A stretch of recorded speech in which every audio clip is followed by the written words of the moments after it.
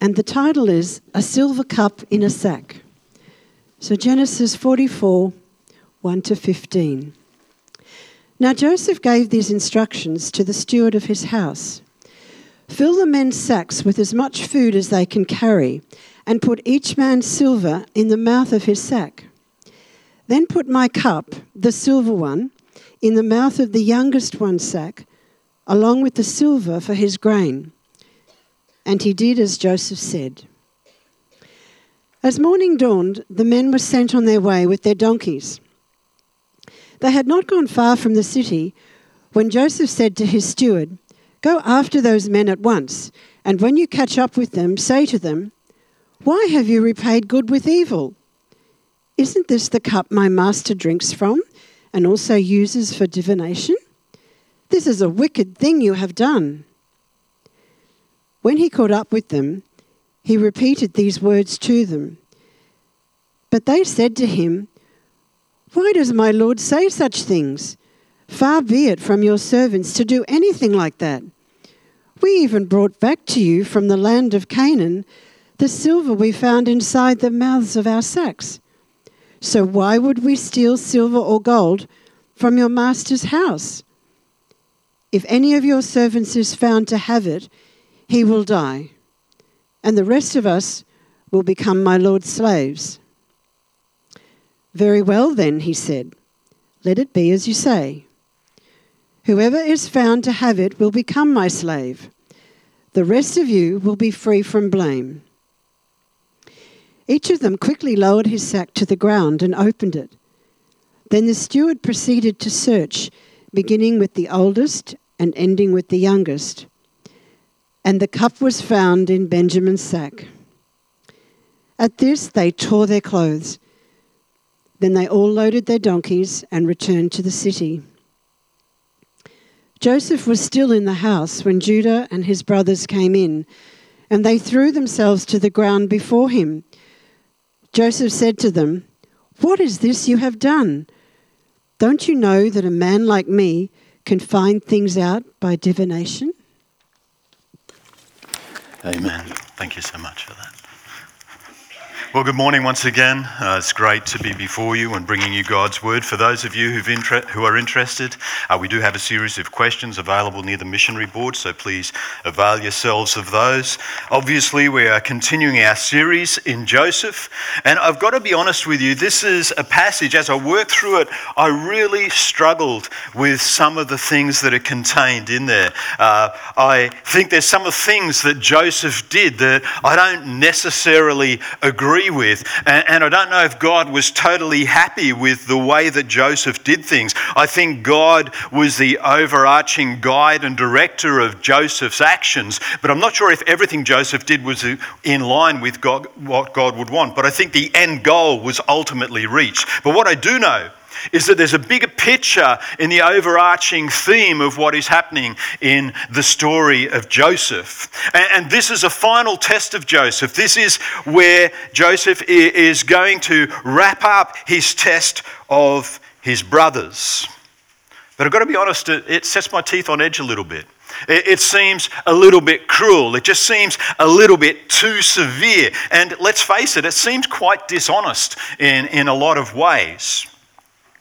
But then when I think about some of the things that have happened in my life, when I think about some of the interactions with God, and when I read accounts like Job in the Old Testament, I see that God allows and sometimes facilitates some of these incredibly severe and trying tests in our lives to wake us up and to make us aware of the fact we need to change things. We need to take serious steps in order to draw closer to Him. We need to address things that we may have been suppressing and putting aside. And ultimately, He's calling us to address our sinfulness and to realize we really are nothing without Him. Why does He do this? Why does He enact things like has occurred in Genesis 44? Why is it so important that we look at this? And I honestly believe it's because Each and every one of us needs genuine repentance. Genuine repentance is an indispensable part of the gospel of our Lord Jesus Christ. You cannot have the gospel without proclaiming the need for repentance. But for some unknown reason, we don't want to talk about repentance. And I can tell you, every time I have, I've had someone send me a nasty message. It's insane. This is part of Scripture. In the Gospel of Luke, Jesus' very last conversation with his disciples, he said this: "It is written that the Christ should suffer and on the third day rise from the dead, and that repentance for the forgiveness of sins should be proclaimed in his name to all the nations, beginning with Jerusalem." So you see, it's a command for us to do this. We don't have a choice, each and every one of us, as believers. So many want and at times demand that we preach forgiveness, we preach grace, we preach love. And they've indicated we should not speak on repentance. And yet this is God's command to proclaim it. That's what it says here. If you know another interpretation, please come and see me, but you better be good.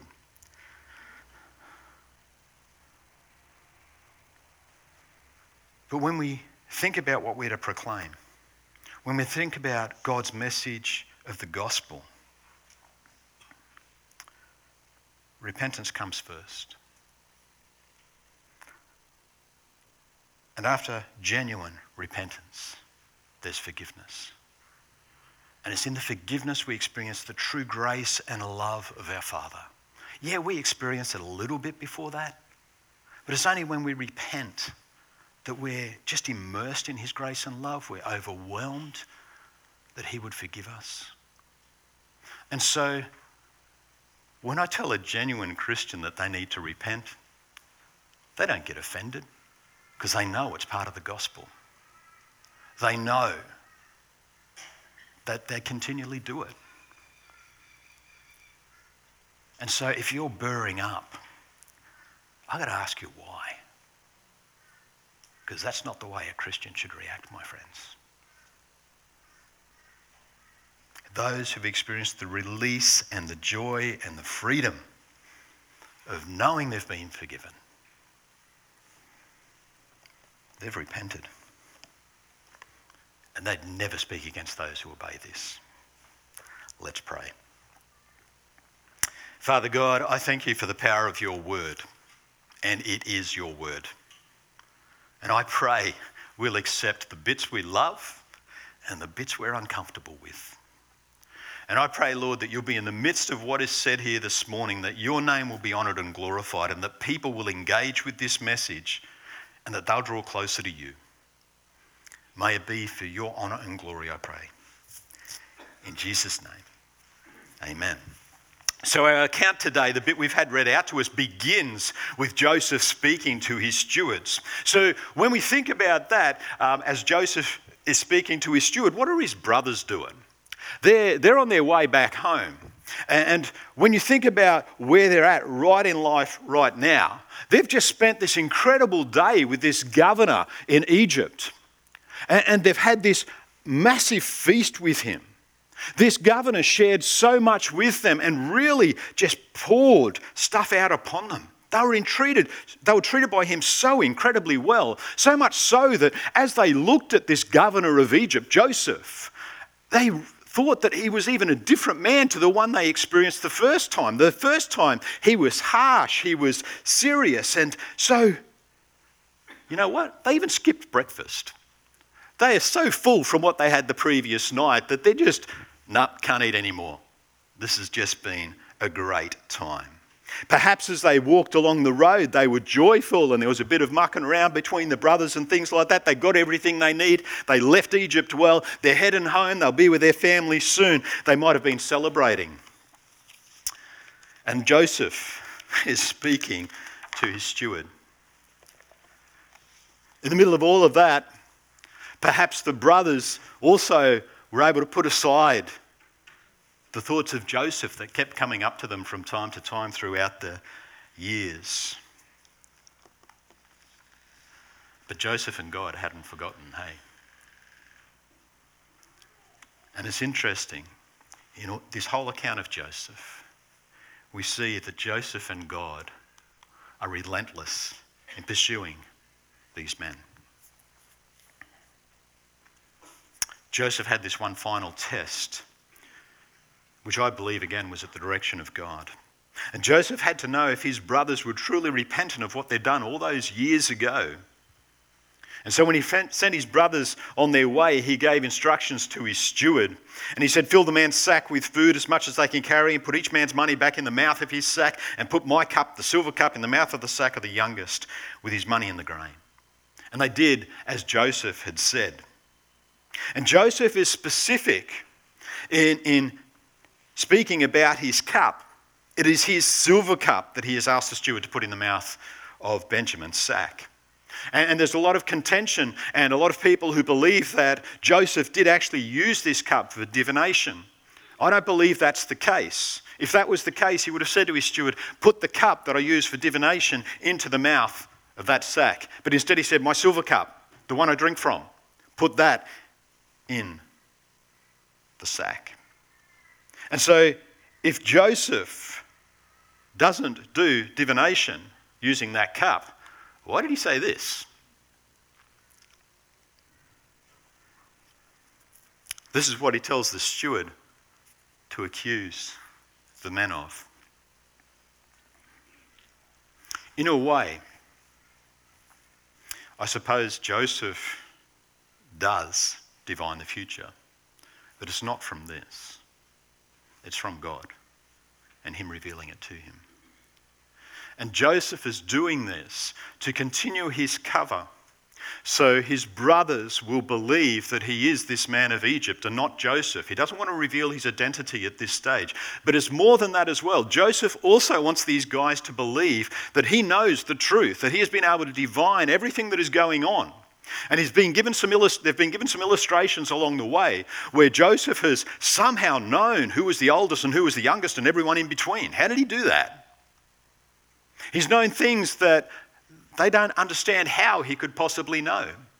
And so Joseph wants to feed that in order to get the truth out of his brothers. So he continues this act, not just as governor, but one who divines, one who can see the truth, one who knows all. And they believed that he had some sort of power. They didn't understand it, but they thought that he had some sort of power where he could tell the truth. And so Joseph, steward, overtakes the brothers and he makes his accusations to them. And of course they declare their innocence. In verse 7 it says, far be it from your servants to do such a thing. It's impossible. There is no way we do that after the way that we've been treated. And they say, whichever of your servants did this, whoever took the cup, he will die. We'll also be the Lord's servants. So confident they were of their innocence. I think there's a warning first and foremost. Be careful what you say. It's a pretty big thing to say. Just kill him, whoever's got it. And it's interesting. I think the steward knew more than we're told. I think the steward knew Joseph. I think the steward somehow knew this was Joseph's brothers, or there was a reason for Joseph to try and find out the truth, because he immediately turns it around. This is what the brothers offer. And the steward says, no need for that. Why should everyone suffer for one man's sin? Only the person who has taken the cup will become my servant. The rest of you shall be innocent. You can go. You can return to your families. And so the steward gets them to open their sacks. They open their sacks one by one, beginning with the eldest and ending with the youngest. What do they say when they open Reuben's sack? Absolutely nothing. What's there? The money. And as they open each sack, the money is in top of each sack, not even mentioned.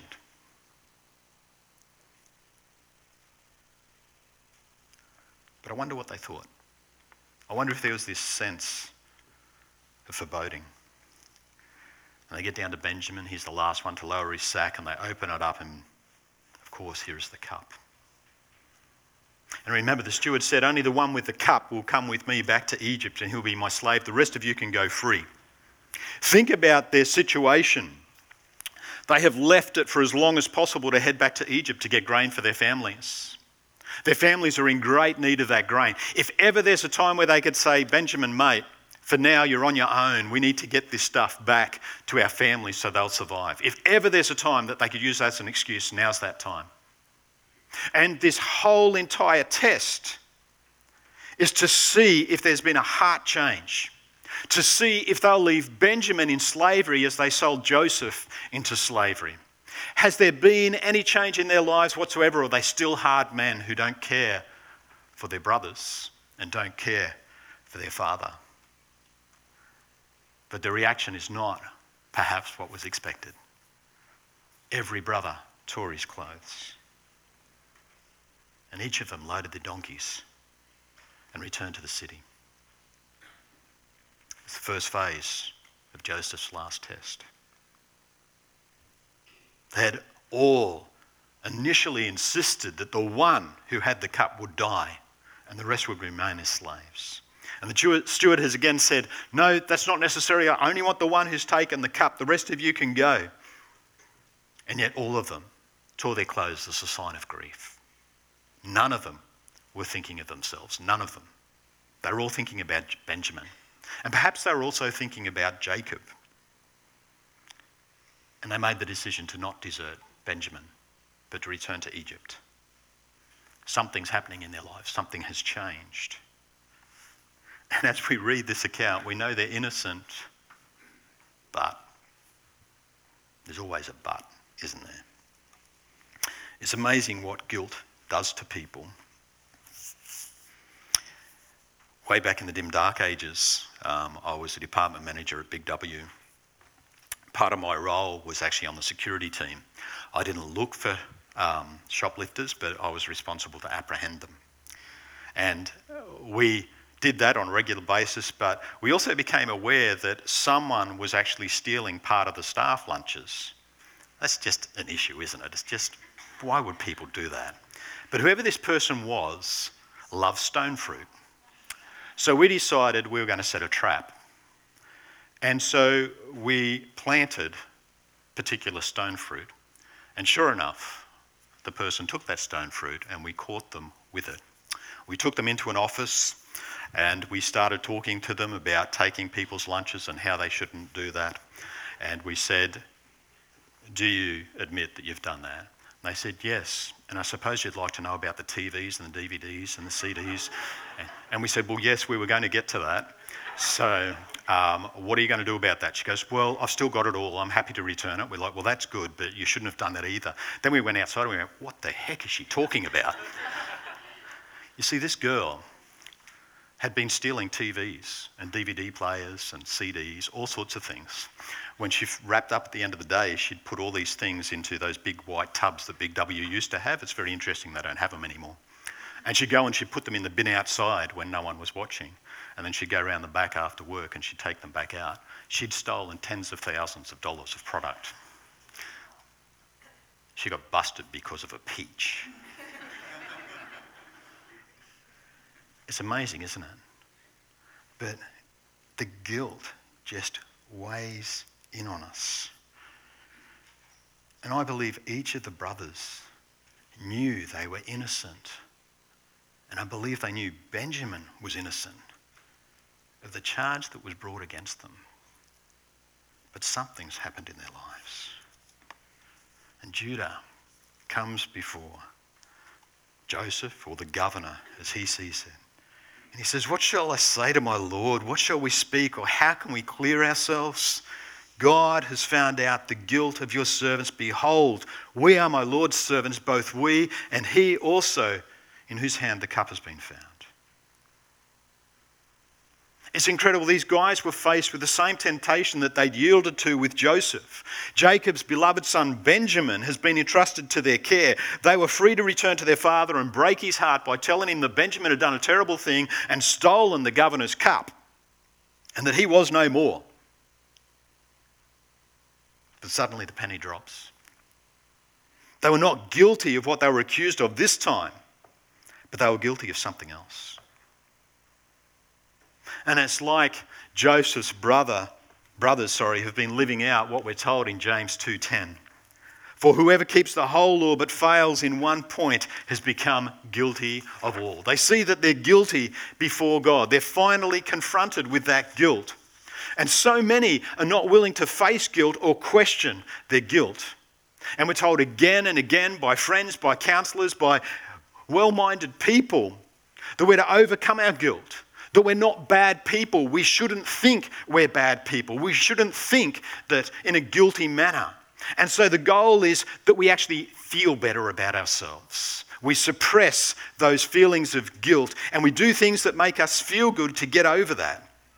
And even in the church, we're told we shouldn't make people feel guilty. Who are we to judge?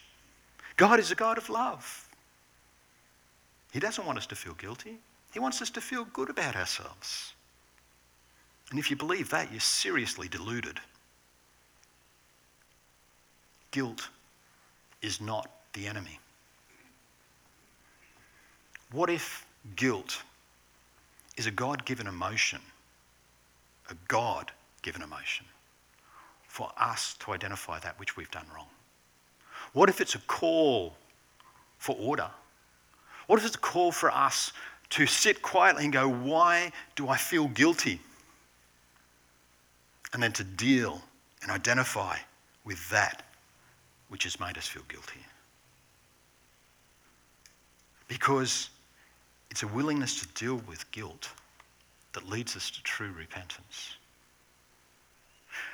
When the brothers first visited Egypt, Joseph had been severe with them. They were struck by the power and authority that he had. They realised that this was a man who was to be feared. And in the second visit, they saw the grace of this governor. They were invited to this incredible feast, had generosity poured out upon them. When we relate that to God, we call that common grace. We all receive common grace. And the overall picture that we're given of Joseph is a man of integrity, a man who could be appealed to.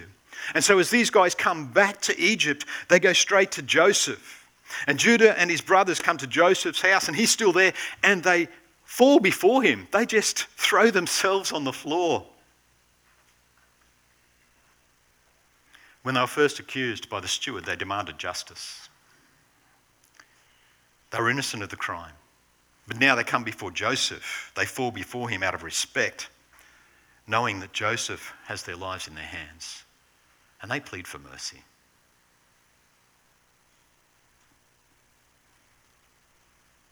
Judah says, what shall we say?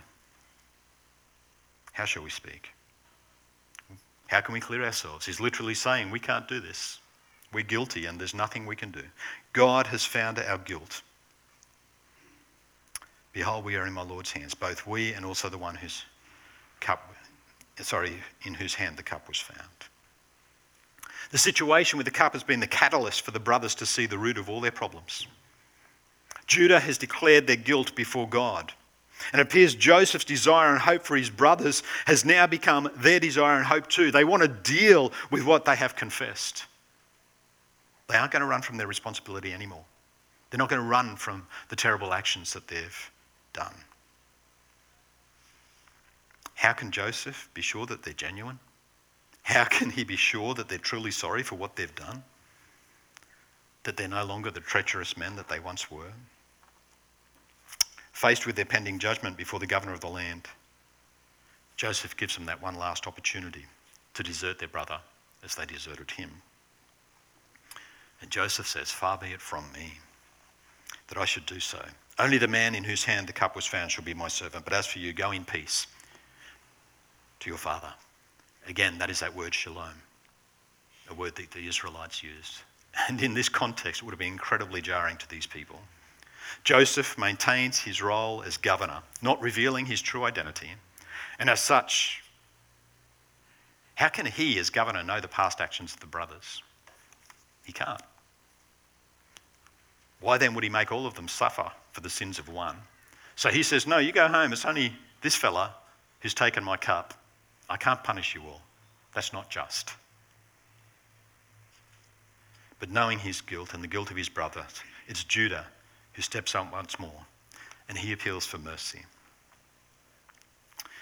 Back in Genesis 37, if you remember, it was Judah who stepped up and made the suggestion to sell Joseph into slavery. He was the one who set this whole account in motion. He's the one who is responsible for all of this. And yet he refuses to sell or betray Benjamin as he did Joseph. And remember too that it was Judah who offered himself as a surety to Jacob for the safe return of Benjamin. It's Judah too who seems to have sensed something in Joseph, something which inspired him to appeal for his mercy. And he seeks permission to speak with Joseph, to have a word in his ear. And he gives this rundown to Joseph of everything that had happened. My Lord asked his servants, saying, have you a father or a brother? And we said to my Lord, we have a father, an old man, and a young brother, the child of his old age. His brother is dead, and he alone is left to his mother's children. And his father loves him. And Judah provides this abridged account of everything that has happened in their encounters with Joseph, or the governor as they see it. And it was Joseph who asked about their father and younger brother. And they told him the truth about them. They didn't conceal anything. They disclosed that Benjamin had once had a brother who was no more, and that their father was closer to Benjamin than all of them. No jealousy there. That's just a statement of fact, because he was the only remaining son of the wife that he dearly loved. And Jacob, the father, had struggled to release Benjamin to go to Egypt, but they brought him because of Joseph's insistence.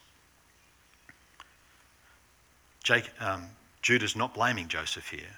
He's just stating the facts. This is how we've arrived at where we were. And finally, he provides Joseph with what his father had said concerning him and Benjamin. Then your servant, my father, said to us, you know that my wife bore me 2 sons. One left me, and I said, surely he's been torn to pieces. And I've never seen him since.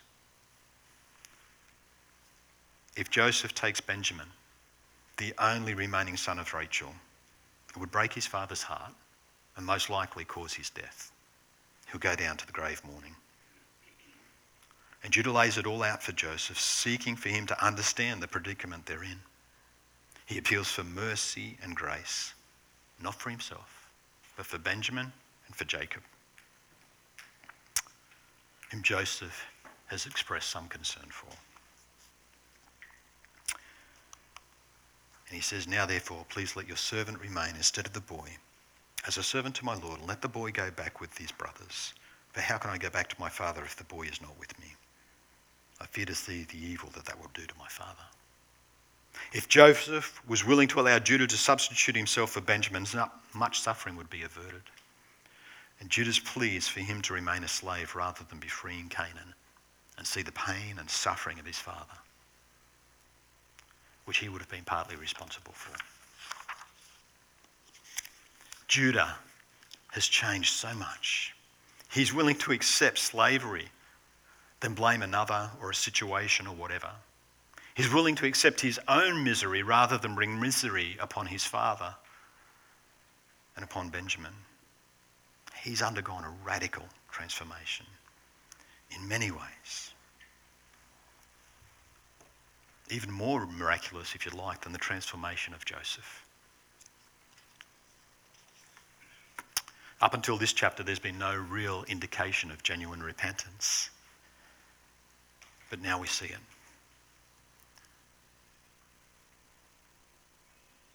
I realise we're out of time. It's been a long service. I'll have to skip to the end.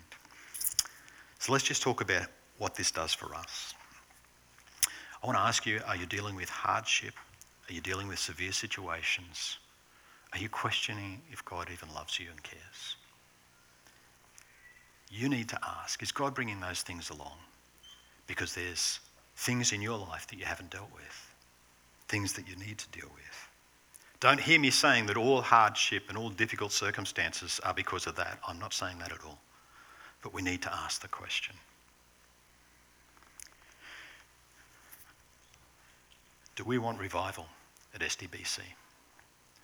Do we want people so sold out for God that others look upon this church and say, man, we want to be like that?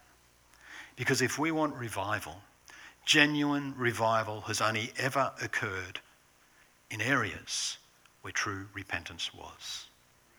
And repentance begins with the house of God. It's on us. When I speak about repentance and the need to repent, if the first thing to pop into your head is someone else's name or to look across the auditorium, you don't get this. That's not a Christian reaction or response. Pull the log out of your eye before you start looking at the splinter in your brother's eye or your sister's eye. Is God pursuing you? I believe he is, constantly. I believe he wants us to become more and more like him. And I believe it's like a refiner's fire. He gets rid of the dross first, the rubbish. They're the obvious things. But then he gets rid of the alloy too, which is a metal that's used, but he wants to get rid of that. He wants pure gold. And so he pursues us. And he refines us. And he does that through repentance. He does that through revealing guilt. Guilt is not the enemy. Guilt is a tool of God for us to turn to him and ask him to reveal to that thing which is holding us back from being all we can be for him.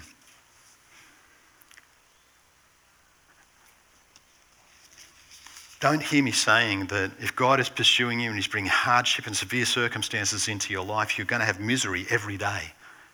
It's not the case, because we experience God's common grace. But there'll be times where you find yourself feeling guilty, feeling that you fall short. And I just ask you to sit in that space, just examine that. Ask God why. He'll reveal it to you. In the midst of all that is on your mind, does it circle back to one point? That's the thing you need to deal with. And I challenge you to do so. How will you deal with it? Will you repent? Are you willing to sacrifice everything as Judah did in order to be right with God? Because seriously, that's all that matters. And if you come to the front and you repent, you're not going to get any judgment here. You would not believe the things that we get told as pastors. And we're not here to judge. We're here to put you in connection with a Father who dearly loves you. And he wants you, and he pursues you. Let's pray. Father, I thank you. You're a good God. I thank you that you pour your love, your grace, your mercy out upon us. I thank you, Lord, that you have said part of your gospel message is the proclamation of the need of repentance. And Lord, I thank you for the joy that comes after repentance. I thank you that we no longer need to feel guilty. I thank you that Jesus Christ paid the price for our sins once and for all. And I thank you, Lord, that when we're Christians, we still need to repent, but there's no longer any condemnation for us. We don't have to fear judgment. We don't have to fear that we'll be cast into the fires of hell, because Jesus has paid the price. And he stands at your right hand, Father, and he intercedes for us. And he says, Father, Charlie sinned again, but I've paid for it. And so I just ask for your justice. Forgive him, Lord. I paid the price. And I thank you that's true for each and every one of us who know, obey, and follow the Lord Jesus Christ. But Lord, do not let us rest. Pursue us, I pray. Refine us. And refine us through the gift of repentance. In Jesus' name, amen. Are you all to stand with us as we sing out our